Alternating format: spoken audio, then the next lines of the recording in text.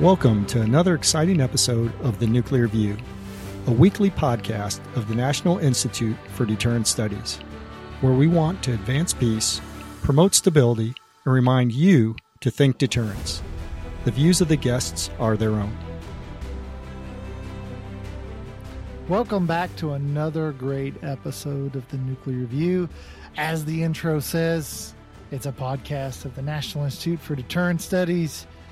And you know, hopefully if you've listened to a handful of our podcasts at this point, we're always telling you to think deterrence, because that's what we do here at NIDS, is we try to think about ways in which the United States can credibly deter our adversaries so that we don't have to fight them. We are a peace organization that wants to promote peace and ensure we're not always fighting forever wars, because they're costly in both treasure and American blood. So, with that said, of course, Jim Petrosky is with us, Curtis McGiffin is with us, and you know me. And today, there has been a number of articles that have come out over the last 3 to 5 days. For example, Air and Space Forces magazine had an article still, quote, in the beginnings of nuclear modernization, Stratcom has low margin for delay. They talked about this sort of razor thin margin we have to get all these modernization programs complete. And that's just for the 3 platforms that we're looking to recapitalize from the legacy arsenal. And then there was another article, China preparing for war with U.S. Air Force Secretary says. And then, of course, that was Frank Kendall, the Secretary of the Air Force, and he says, we're not prepared for war with China. And if you look at a giant map and you look at the distance that China has to go to get to Taiwan versus the distance the United States has to go to get to Taiwan, it's a really long way. And so therefore it's important for us to have the ability to do that if we're going to actually fight that war, which is what we're hoping to deter here at NIDS. With that very long introduction, Jim, Curtis, what say you on this? What seems to be a pretty bleak week of news. Well, the outlook doesn't seem to be very good. Let me get started here on this, in the sense that so this is the week at the time that we're recording this podcast that the Air Force Association, or the Air and Space Force Association, I still can't get that right, even though I'm a member. I apologize to you all. Are having their big September conference right out in the DC area, and the SECAF. Honorable Mr. Kendall gave as usual a great speech, very candor speech about what he sees is going on here with regard to China. He's become pretty famous for his quotes. For example, if it doesn't scare China, it's not worth doing. That's a paraphrase. I'm not sure I get a real quote, but it's a paraphrase of a quote, and so. He definitely has a good mindset about this challenge here. And we've all seen the memo from General Minahan that came out a couple of months ago, where he basically charged his command, his Air Mobility Command, to be ready, possibly by 2025. That was a fairly controversial one. Well, on September 5th, Secretary Kendall put out a memo to the Air Force, to airmen and guardians, addressing these thoughts. And basically he says in here that China is working to prevail even if the United States intervenes. And while China has focused on creating the regional conventional forces it believes it needs, China is also dramatically expanding its nuclear force and military space capabilities. We cannot sustain deterrence by standing still. I think it's a pretty accurate description in all of this. And then he goes on to say here that it's become clear to the entire senior leadership team, presumably of the Department of the Air Force, that we are not optimized for great power competition. And I guess while we can, again, appreciate the honesty of that assessment, one has to ask, why? After all of this time, in knowing that of the rise of China, we saw the 2018 Nuclear Posture Review and National Security Strategy of President Trump clearly outlined this issue with China. So here we are 6 years later, and we're not prepared. It boggles my mind. Yeah. Well, I think you have to start with the purchase of the F-35. I mean, that wasn't necessarily going to prepare anybody to fight China. So that was sort of a wrong start to begin with. Yeah, Jim? yeah. So I saw these two articles, and when we were prepping for this program, I looked at both of these and said, why are these together? But after I started thinking about this, we look at China preparing for war. So it tells you something that I've sort of harped on in previous shows that we've done. And that is that, a lot of especially the technological advances that we make are always preparation, and they always have a huge lead time.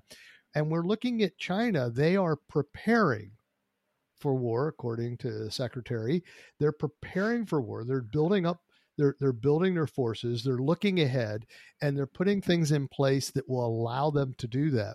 And then it does connect very well to what we're saying about Stratcom in the beginnings of nuclear modernization.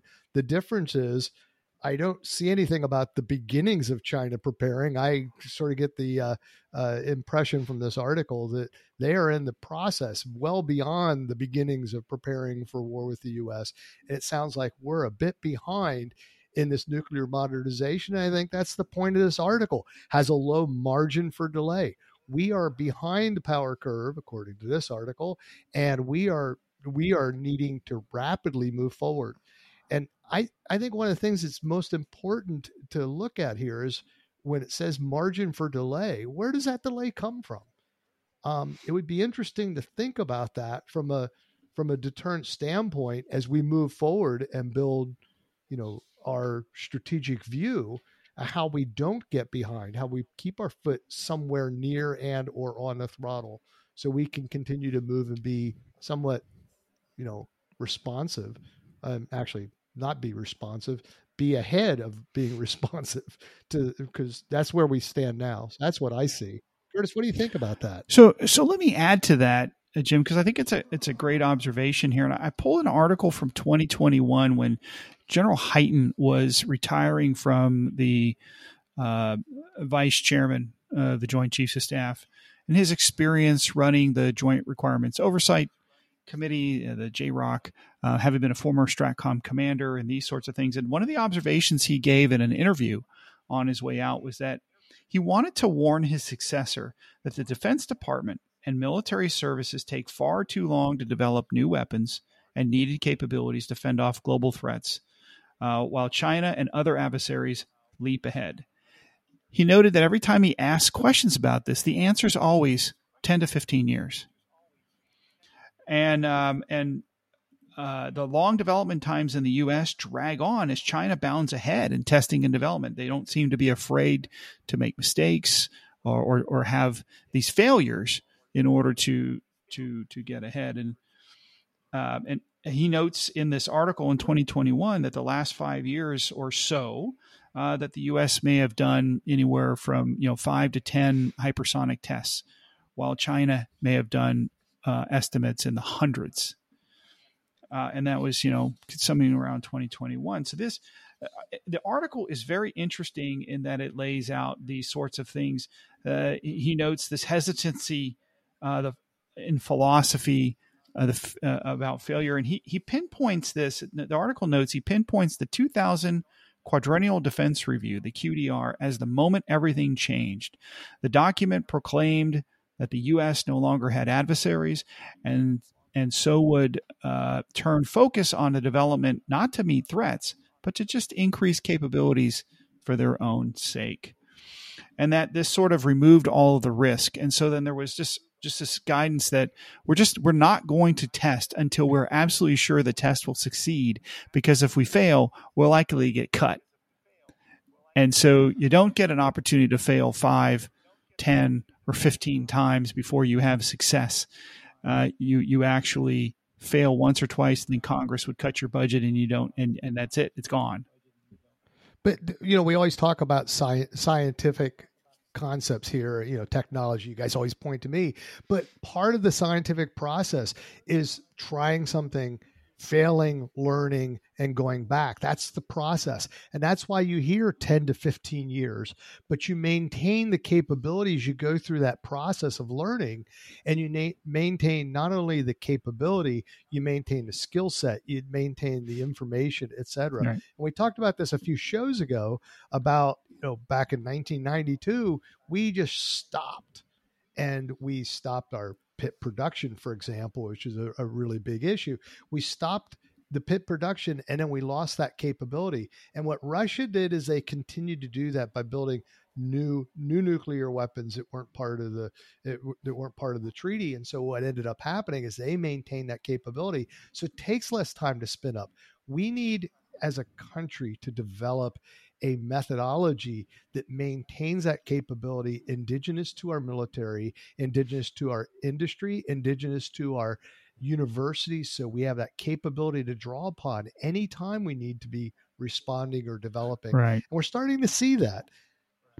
Well, Adam, do you know why we stopped making pits for so long? Well, I mean, hey, to be honest with you, we weren't going to need them anymore, because I don't know if you guys were there for this, but the Soviet Union collapsed, and then we became friends with the Russians. And once you become friends with you forgot they had status at NATO at one point, and we thought the Russians were going to become NATO members. And so, amidst all that, plus, have you ever been to had you ever been to Rocky Flats when it was there? And then whenever they shut down, we were producing 1,000 pits a year. And then we had this, super fun site cleanup, and it was a mess. And therefore, we just couldn't do this anymore. And we're never going to fight a nuclear war. And we're going down, not up. And we will never need any more of these things. They'll be gone. I knew in 1991, as I was a young guy at that point, and I knew at that point that nuclear weapons weren't going to be here by that time I hit 48. So, why would we ever want to build more pits? That's why. All right. So Jim, so where we are now, Jim, is what's crazy. your answer on that? But interestingly, if you think about it, what we look at, and what we talked about in previous episodes, is that what's the maximum number we need for deterrence? And my question might flip that around and say, as we lost that capability, what is the minimum number? And maybe we're starting to see that, because we haven't kept our foot on the throttle, and China, primarily Russia, North Korea, Iran, they've seen that we don't have enough possibly to deter them. And that may be the issue that we're facing today. Well, and as a peace organization, I don't want to see us go to war because we aren't prepared. Right. Well, I would say this. I believe that one of the directives during the Obama administration going into the New START treaty was that we could not do any, we couldn't make new weapons. We could only maintain the old weapons. And so that's, part of that reason why we stopped. It was a political decision in that regard as we move forward there. Do you remember something called RNAP? Right. And the RRW? Right. They got killed. It was a bloody, ugly thing. This they would got be slaughtered. The robust nuclear Earth penetrator. That's correct. And the reliable replacement warhead. That's right. And then now here we are, and we're at a point where we're going to replace legacy systems with better legacy systems, better versions of a legacy system. We're not going to actually build the kinds of systems that will do the most good to deter the North Koreans or, the Chinese. And we're not going to move them anywhere. We're not going to make them harder to hit. We're not going to do anything that would make the U.S. deterrent more, deterrent-y, because that's just not what we do. But that But that Go was ahead, my Jim. point in talking about these two articles and seeing these two articles is it's a time, yeah, we may not be able to make a difference today, but it's a time for us to look at our strategic, and international policies and procedures and edicts that allow us to stay on top of things. We should learn from the history, not repeat it. And so as we look to this past, how do we as a country make that change? How do we change the policy, change the future, change? And I'll say another piece here that I didn't bring up earlier. How do we change the concepts of the logistic, tail that we have to fight in the U.S. system that the China doesn't have to? They just basically say, do it. You have to. Now, I like freedom as a country. I get that. But there's got to be a way to make this work in which we have a logistic system that is responsive to the needs and can change the technology and change the capability much more quickly than we have in 10 to 15 years. It's too slow. Well, I think the number one thing you do to deter the Chinese is you give Taiwan nuclear weapons. That's number one. And then number two, you sell them an old Ohio class submarine, or, you sell them a Los Angeles class with, so that they can put their own SSBNs on them, or so that they can put their own, their own nuclear cruise missiles on them. And you enable the Taiwanese to defend themselves against the Chinese and to put China at risk. And I think the Chinese would take that very seriously. I think they would take, if you invade us and if you threaten our sovereignty, we will respond. I think they'd take that. So don't you think, Adam, though, Ukraine? if you placed nuclear weapons, or you allowed Taiwan to have nuclear weapons, however that might be, to proliferate in such a way, why would that not actually create the war that we're trying to deter at this point? Right. Why would it not? Well, I mean, it would only create the war that we want to deter if the Chinese found out ahead of time and they wanted to engage in a preemptive war. But once the Taiwanese, let's suppose a fait accompli, the Taiwanese get nuclear weapons before the Chinese know about it, then it's too late. It's too late at that point. And then the Chinese have to think about, am I willing to trade Beijing and, and Shanghai for Taipei? Am I willing to do that? I don't know. I mean, that maybe that's when she finally says, hey, Taiwan has never actually been part of China, because it never has. The history of Taiwan, it's never been part. It's never been part of Imperial China. It wasn't part of the Republic. It's never been part of the PRC. It's, maybe he says, what, we've done some, we've looked at history and we've discovered that Taiwan has in fact always been something that we never wanted, because it was nothing but, Aboriginal tribes and pirates and Europeans. And we kicked the Hakka out and sent them there. And so really, we don't want it. It's a junk place. And look at them. They're not even Han Chinese. We don't want them. And maybe they make that, they rediscover a new history, because that's sort of the Chinese way to do things, is that you discover a new history, and the history is always, really Tibet has always been part of China, or, Inner Mongolia really belongs to China, or Manchuria is really part of China, or, the Aka people really are Chinese, or, you name the group. And they've discovered why history makes them part of China. And so maybe they could probably discover a new history that says these are not part of China. I suppose it could go both ways. Right. Well, I think my argument there is that while I'm hard pressed to argue that responsible nations like Taiwan and South Korea, if they want to have nuclear weapons, ought to have the right to have the weapons they need to ensure their sovereignty. But I think at this point, it may be a little late to inject them unless it's done covertly, and then all of a sudden they somehow say, well, because for deterrence to work, it can't be secret. They gotta be able to project that. They gotta be able to tell the Chinese that they have this capability. But I think it'll be perceived that we gave it to them, and therefore that could possibly cause the conflict that we're trying to avert. But let me ask you this then. Yeah, I just don't think the Chinese. I don't think the Chinese say, "Let's go at it."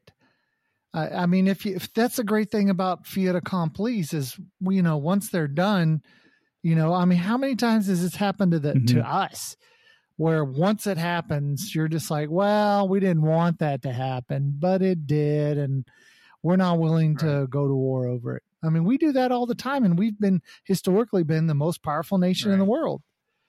And yet we pursue our interests. And is a nuclear armed Taiwan, is war with that country in China's interest? And I don't think it is. I mean, we know why China wants Taiwan. We know why they want Taiwan. But are they willing to suffer the devastation of because Taiwan would only ever have enough, to engage in a strategic policy that says we'll destroy the things you value most. That's all they'd ever be able to do. Essence. And is that so that, at some point we have to stop worrying about what seems right and what looks right. And there are hard strategic realities that you have to truly think about, and you have to put politics aside in terms of, of being offended or shocked or whatever. And you have to think, how do you actually achieve your objectives? It's sort of one of those, Lord Palmerston, the foreign minister, of Great Britain, was often asked, who are, I think I'm paraphrasing, who are Britain's allies? And he says, Britain has no allies. It has no friends nor enemies, only interests. And, yes. Hey, so let me ask a question. I'll borrow a moment from the host. When we look at this, both from a policy and a engineering physics sort of technical problem, where is it that China is their strengths and weaknesses? Do we think that they can do what we really fear that they can do? Jim, I've talked a lot. Why don't you say something about technical? Their technical capabilities. Again, their technical choice has always been to use their nuclear weapons sort of as the big bomb concept, and use their conventional weapons as their especially their high technology as their cornerstone. And so are they capable? It depends on what you mean. I see sort of an inverse in the way China works, and maybe I'm alone in this in the way I look at their use. And when I say use, I'm not just talking about a deterrence standpoint, but their actual policy toward nuclear weapon use as being more the strategic large weapon, take out large cities, etc. Capability. And their influence comes from their conventional forces that they seem to be very ready to do. And I think that poses an interesting problem when it comes to escalation. And I've always wondered about that. In fact, my question to Adam was going to be, as you talked about us arming Taiwan, what about extended deterrence? Is that the right way to go? Or is an extended presence a better way to go, where we have at least a strong presence in and around Taiwan in order to defend them conventionally at first if needed? But none of that, when you look at it from a strategic standpoint, and I'm probably the worst person to talk the strategic part of this. The two of you are much more in tune with that. From a strategic standpoint, which one keeps us from having the escalation, the extended deterrence, or the arming of Taiwan? And I'm not sure I know where that is. But from a technical standpoint, I still see China's, from the desire to build new nuclear weapons and more nuclear weapons. They obviously have the capability. They're obviously doing it. They're already announcing that they're doing it. They're building the capability to launch and deliver those nuclear weapons. That seems to be the defensive posture. But the offensive posture, at least what I see, has been very technology and very sort of what can I say, technology oriented in terms of, cyber attacks, space attacks, taking out the eyes and the ears, which is sort of a different way of fighting than we would think of in, say, a Russian kind of a scenario.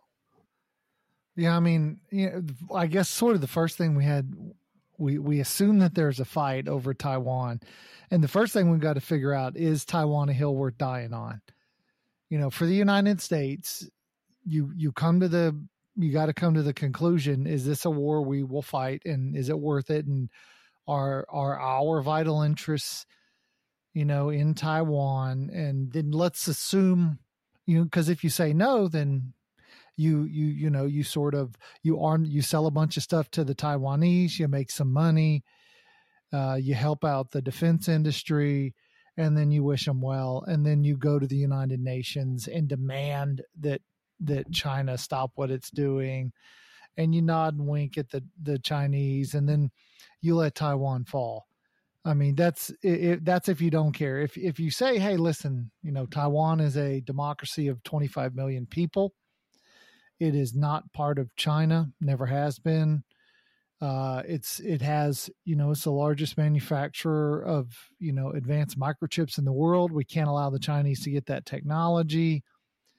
They've been a good partner. I mean, they're not allies anymore, but they've been a good partner to the United States. We want free people. We want we cannot allow a democracy to a viable free democracy, right? This is no Ukraine. Taiwan is no Ukraine. Correct. Taiwan is an actual viable, free, rule of law kind of country. If that matters, if protecting democracy matters, if allowing autocracy not to rule the world. Now, this is an expansionist, right? I'm not a neocon saying, hey, listen, the way we're going to make everybody free is we're going to invade them, supplant their forms of government with democracies, and then nobody will fight each other. That's the neocon approach. But this is, hey, if we're defensive, and then really, I don't think conventional conflict against, Taiwan v. China is a feasible defensive approach. I mean, it could buy time. If they do really well, they buy time. But in the end, the Americans have got to come in. And the Americans have got to, they've got to steam, what is it, 11,000 kilometers, I think, something like that, 11,000 miles, and eventually get there unharmed, which the Chinese are not going to allow to happen if they can. And then you got to do a bunch of stuff. And then you got to keep, feeding that beast. So to me, you gotta give them nukes. Well, that's really your only feasible option. Because China's rapacious. You got to see the map of China and all of the territories. I mean, China has, if you look at what is traditional China, what has for thousands of years been China versus what is the state that the PRC has conquered, that the communist Chinese have conquered, they more than doubled the size of China. This is a rapacious state. It is not a defensive nation. That's just a fallacy. It's a fallacy. Yeah, they're rapacious and they want Taiwan. All right. So as we look at whether, looking back at what I think the Air Force should be thinking about is as we're looking at whether or not we're quote unquote ready. Are we preparing, or why are we not prepared? Those sorts of questions. I look at this idea here that what can the adversary do and not do? And, we're led to believe that there's a lot of capability here, but I think what we don't know is that they don't have a lot of experience in this matter, in great power competition themselves, especially on the battlefield. Any allied support they might have, specifically the no limits agreement with Russia, is still very questionable. We don't know what that really means, how that might manifest itself in the middle of a conflict of which the world opinion will likely turn against China as much as it has against Russia with regard to the Ukraine conflict. But I think my biggest fear is is the inadvertent escalation factor. Because I'm not convinced that China understands the impact of inadvertent escalation. And again, the educator in me shows that, inadvertent escalation is the deliberate actions not perceived by the adversary or China to be escalatory, but is perceived by the enemy as escalatory. So in other words, China may view a first strike as something, and Adam, you've talked about this in past podcasts, that China might perceive a first strike as a very defensive thing. Yet we would perceive that as a very escalatory thing, right? An attack on Guam with an IRBM in their minds is part of the order of battle. But we would perceive attacking U.S. territory as an escalatory action, right? So this not being able to communicate our red lines for whatever reason, by omission or commission, is something that I think we need to be very careful about. And that is something we can fix, that we can fix now prior to any potential conflict. And by fixing those and declaring those red lines to prevent escalation, inadvertent escalation, we can actually add to the capacity of successful deterrence, in my opinion. Yeah. So I agree. And I think the important part, which I brought up earlier, is deterring the war, any war at all, stopping it beforehand. But certainly the escalatory part is the secondary issue. And so one of the ways that I see this is not only just using the military might, but we also have to look at our partnerships. And I agree that isolation is part of that. China has a partner with North Korea. China has partnership with Russia. I think, but you can use and leverage other countries. Japan, certainly, India, certainly, Australia. They have leverage in the area as well. And I think that often gets overlooked as well, either from the standpoint of escalation or deterrence, but also from the standpoint of escalation. We have to signal very well to our partners, to our treaty partners, that that what we mean and how we mean to see this order of battle go. Mm-hmm. I think that's the bigger concern I have, is because that's where the escalation comes from. And could I add one more observation to that? And Adam, you mentioned the UN. I would like to remind our listeners that Taiwan is not a member of the United Nations, and both China and Russia are vetoing members of the United Nations, which really makes the organization fairly neutered in this issue, and not very helpful in that regard. And again, that was a decision made in 1972. Taiwan was in the UN until then. And of course, a voting member in the 1950s that led to the Korean War. So understanding how these responsible parties can act in organizations like that really contributes to the success of these organizations. And I just think we're between a rock and a hard place because we've allowed too many pages of the calendar to go by. And when you add General Hyten's observations that it just takes too long to do anything in our bureaucracy, and I am paraphrasing his thoughts, and if he doesn't like the way I did that, I'm happy to get the email. And then this idea that we got to catch up and that there's innovation in the services. I'm skeptical. I'm skeptical that there is a culture of innovation and reward in the services, specifically the Department of the Air Force, because sometimes it's really hard to see that. The bureaucracy still takes over. Good ideas are still tamped down in the name of conformity, and this is the way we've always done business sort of mentality. So I think there's a lot of work that still has to be done culturally if we think that innovation is going to start solving some of these problems. Because I'm just not sure that the culture, again, is ready to implement innovative ideas, much less listen to them.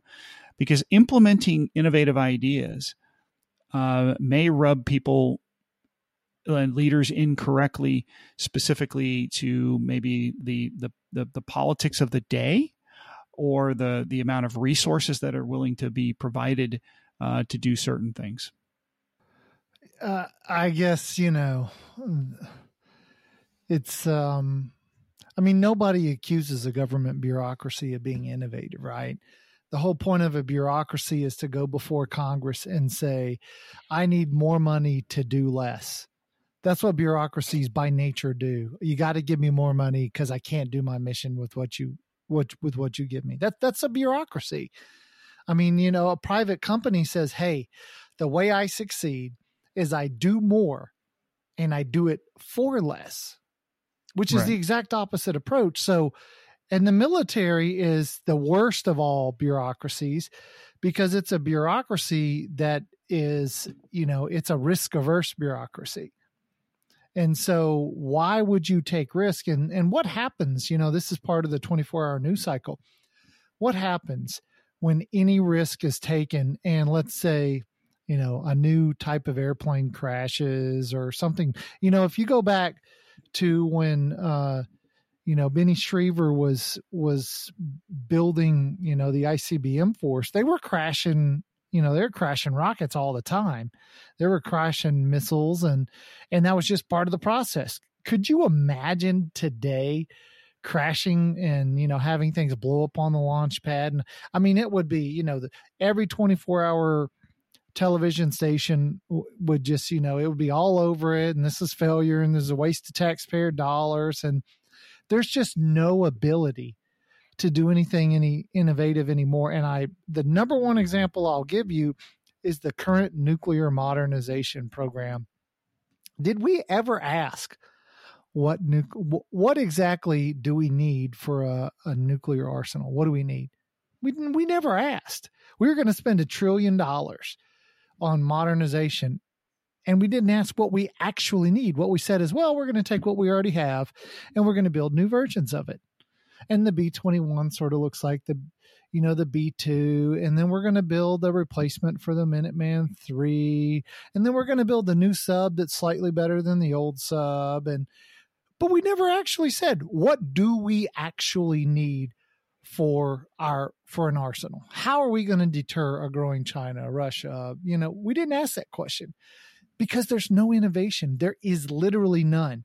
It's essentially, the stuff that goes on at AFA, which is going on right now, where they have, innovative airmen and all that. It's all kabuki theater. Mm-hmm. It doesn't actually change anything. Yeah, remember that innovation requires taking risk and freeing up minds to be able to take that risk. And you have to accept failure in order to meet success. That's the reality of a lot of this technology development. And you see that in small businesses, but you don't see that within the military. No. Well, I tell you what, we've run a little long, but let me just give Curtis, if you want to have your last word. Oh my gosh, I thought I gave it. I think let me just sum this up. I really like where Secretary Kendall's head is in all of this. What I just don't like is the bureaucracy is got to be drug along, and it's just not there yet, and it's probably not going to be in the timeline that we need it to be there. There is a potential conflict looming, and our mission is to deter. That is our mission. We must deter, and if we don't deter, it is going to be very expensive in many ways to fight a war of any sort. And so we must maintain the emphasis in deterring. And as Herman Kahn always said, that the best way to look willing is to be willing. Great point. I'll give you two things to think about on the way out the door. In the history of the United States, there has only ever been one federal bureaucracy that actually said we should no longer exist. One in history. That was the Civil Aeronautics Board during the presidency of Gerald Ford, where the head of the Civil Aeronautics Board actually went before Congress and said, you should disband us. without us, because the Civil Aeronautics Board set airline fees for actual flights, for all the flights. And Congress listened and they disbanded. In real dollars, airline flights are cheaper today than they were in 1976. And that doesn't even account for all the inflation. That's the only time in history it's happened. Bureaucracy hangs on for dear life. Last point, here's the solution. The solution is take the Department of Defense, privatize it, hire Eric Prince to be the Secretary of Defense, give him $250 billion a year with no strings, just say defend the nation, and I guarantee you we'll get a better Department of Defense. Guarantee it. I don't know if he knows anything about nuclear weapons or not. Go ahead, Jim. Doesn't matter. He'll figure it out. I have nothing to say after that. So I think that ends our podcast today. All right, people. We got to get Adam back on his meds. Go ahead, Adam. Close us out. This was our radical thoughts podcast. Thanks for listening. We were unbridled in our thoughts today, but in reality, we went a little long. So thanks to you, the listeners, for hanging on that extra time. Of course, you're listening to another great and thoughtful episode of the Nuclear View, where we always encourage you to think deterrence. Thank you for listening to this week's The Nuclear View. We hope you found it engaging and valuable.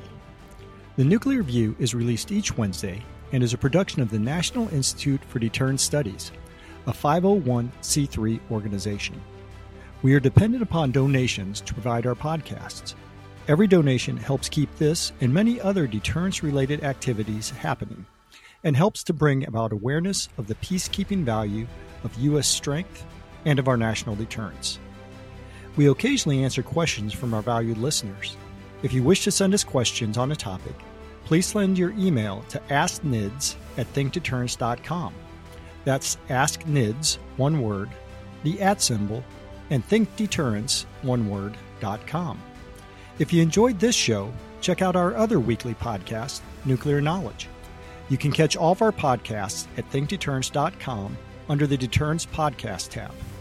We thank our producer, Kimberly Charrington, our sponsors, and all the fantastic members of the National Institute for Deterrence Studies for making this podcast possible. Stay tuned next week for another exciting and informative Nuclear View, where we want to advance peace, promote stability, and remind you to always think deterrence.